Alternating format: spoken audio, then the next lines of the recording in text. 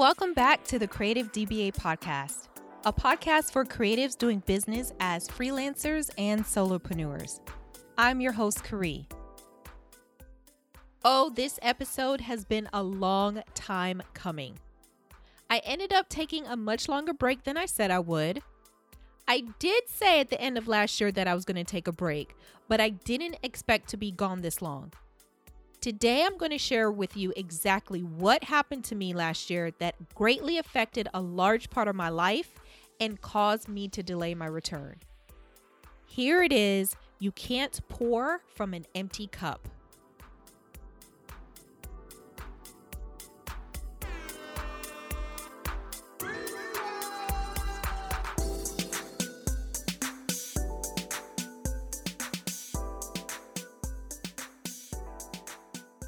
Okay, so what happened? What exactly took me so long to come back? The truth is, I was experiencing burnout. Real, true, live burnout. Before I continue, let me read the definition of what burnout means. Yep, we're still defining words in 2021. If you're new to the podcast, something that I like to do in each episode is define the main word that we're talking about so everybody is clear on exactly what we're talking about. Burnout is defined as physical or mental collapse caused by overwork or stress. Let me read that again for the people in the back. Burnout is defined as physical or mental collapse caused by overwork or stress. That defined me to a T. I literally got to a point in my life where I felt like I was drowning. I just couldn't do it anymore. And the it was everything. Design, teach, coach, create, everything. And in full transparency of how bad it was, so, those of you know that I'm an adjunct professor at Austin Community College in the visual communications department. And in college, we end around mid-December is when we have finals and wrap up grading and then take our winter break. If we had another month to go, I don't know if I could have made it. I was so tired. I was just tired because I had to realize I was doing too much. When you are designing for clients, teaching college level courses, coaching creative business owners, as well as coaching students at the University of Texas, and creating new projects like this podcast, it was just too much. Burnout for me, what I experienced, it didn't feel like depression. It didn't feel like, oh, I just want to stay in my bed and I just want to sit, in darkness and I don't want to talk to anybody and I don't want to leave the house. I've been there before. This is not what this felt like. It felt like what the definition said. I was mentally and physically collapsing. And it was more of a mental collapse, an emotional collapse too. I do think you can be burnt out emotionally, even though the definition doesn't include emotions. I do think that's a major part of burnout. This experience with burnout did teach me three major things that I'm going to share with you today. And it's these three major things that really helped me to slowly, because I'm not all the way there yet, overcome what I was experiencing. The first thing is acknowledge the situation. Before I could even deal with burnout, I had to acknowledge that I was going through burnout. Looking back, I really kept just trying to blame things on 2020. That it's just a hard year. There's a lot going on. It just makes sense. Now, I know some of you, 2020 was an amazing year. 2020 had some awesome things. Even with burnout, I can say that 2020 was still a good year. As a society and a nation, as a world, we did go through some hard things. So what I had to do was, okay, Kari, that's the year. Those are external factors. What is really happening to you internally? And this led me to a truth that I really didn't want to recognize. And I'm going to share it with you. And as I'm about to say it, I'm still kind of gripping it. The truth that I had to acknowledge is I can't do it all, especially at the same time. I love the fact that I'm coaching and teaching and designing and creating a podcast. I love having multiple streams of income, which really saved me in 2020. Let's keep it real. I've learned that the hard way from the 2008 crash that it is so important to have multiple streams of income. So financially, it was a good year for me. But at the same time, I was doing so many different things and not taking any breaks. Not only was I doing all the things professionally, I was also on a board where I was serving in a board position that really, truly, when I look back, I ended up doing 3 roles on that board instead of the one instead of the one position that I signed up for. Here I am doing everything I'm doing in my professional life that I just named, as well as doing 3 roles on this board. It's just too much. It is literally too much. And I had to admit I can't do it all. At first, saying that almost sounded like defeat. But when you acknowledge a situation, which is the very first step in order to heal from a situation, it really actually lifted some weight off my shoulders of just realizing, Cree, you're human. It helped me to have more empathy with myself. For step 2, I had to analyze what's not working. On the surface, I was doing too much. But I always say it's the thing beneath the thing beneath the thing. So you got to go a couple layers deeper to really figure out what is not working. I came to the realization that I wasn't being genuine with myself. As a coach, I tell all of my creative business owners, move with clarity. Clarity helps to lay a foundation that you can rest on when things look a little shaky, when you're not sure of what you're doing. Some people call this your why.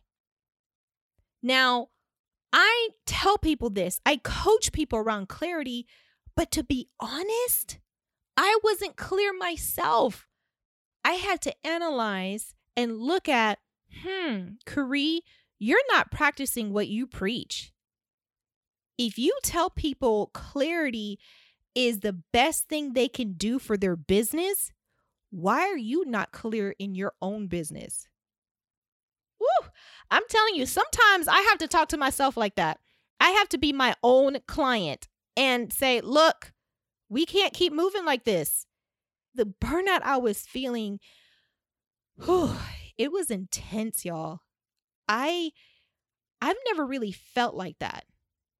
Before I move on to number 3, I want to just backtrack just a little bit because in previous episodes, I talk about the importance of focusing on what is working, because what is working is going to be what you use to move you forward. That is absolutely true. However, in this situation, I had to look at what is causing me to feel exhausted. Once I analyzed what's not working and realized I wasn't moving with clarity, it led me to number 3, which is assess what needs to happen next. So it's just like anything. You do an audit of what's working, what's not working, and in this case, really looking at what's not working. And then I had to say, okay, what do you need to do next? This is where the hard work really began for me. It's one thing to just acknowledge the situation. It's another thing to analyze what's not working. But when it gets to assess what needs to happen next, I'm basically saying it's time to take action. I had to realize I needed to release some of my duties. And it is hard for me because I'm a person who's a doer. And let me just be transparent because I know this is a safe space for us all. I sometimes find my identity in my work. What does it mean if I no longer do all the things that I'm doing? Talk about some hard work. And it took me some time. This was not something that I made a decision and it all happened in 30 days. My burnout, when I look back at it, it was starting from the summer, from June or July is when it started happening for me. And I knew at the end of the summer, early fall, that there's a couple of things that I really need to change, but I didn't want to change them. I knew what I needed to do next, but then the action piece, which should be number 4 here, but we're just going to call it a bonus. There comes a point after you do number 3, assess what needs to happen. You have to do it. For me, the step that needed to happen next was I resigned from my board position. And then I decided to only teach one class this semester. Once you assess what needs to happen in one area, you have to assess how it might affect another area of your life. Because if I'm only teaching one class this semester, how is that going to affect my finances? Which means I have to stick to a budget. I can't be so loosey-goosey out here in 2021. It was a step that I was willing to take because of how overworked and stressed I was feeling. I will admit that I'm not completely out of the weeds yet. I'm still trying to, be protective of my emotional and mental space as I continue to heal from burnout. Now you know why I took a little bit longer than expected with this break. I had all the intentions in the world to come back, but I had to look at the situation and realize I wasn't ready. And now the Creative DBA podcast is officially back. Before I let you go, we have one more thing to do, and that is my favorite part of each episode. Here are your action items for the week. This week, I want you to see if you might be going through or headed towards burnout.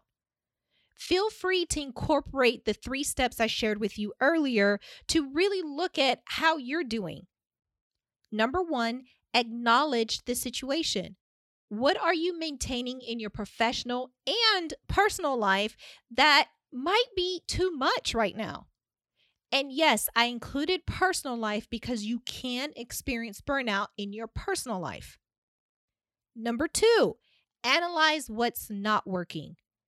I know we like to think from a place of what is working and just focus on the positive, but sometimes we have to focus on what truly isn't working for me right now. What's not beneficial? What's not helping me to move forward and achieve my goals? Number 3, assess what needs to happen next. Maybe you're not going through burnout right now, and that's awesome. Think of what you need to do to continue to make sure you avoid burnout. If you are experiencing burnout, what do you need to do to release some of that exhaustion? Well, there it is. You can't pour from an empty cup. Thank you so much for listening to the Creative DBA podcast, a space for creative freelancers and solopreneurs to learn more about money, marketing, and mindset. My name is Karee, and you can find me on Instagram.com/creativedba. Until then, have a creative week.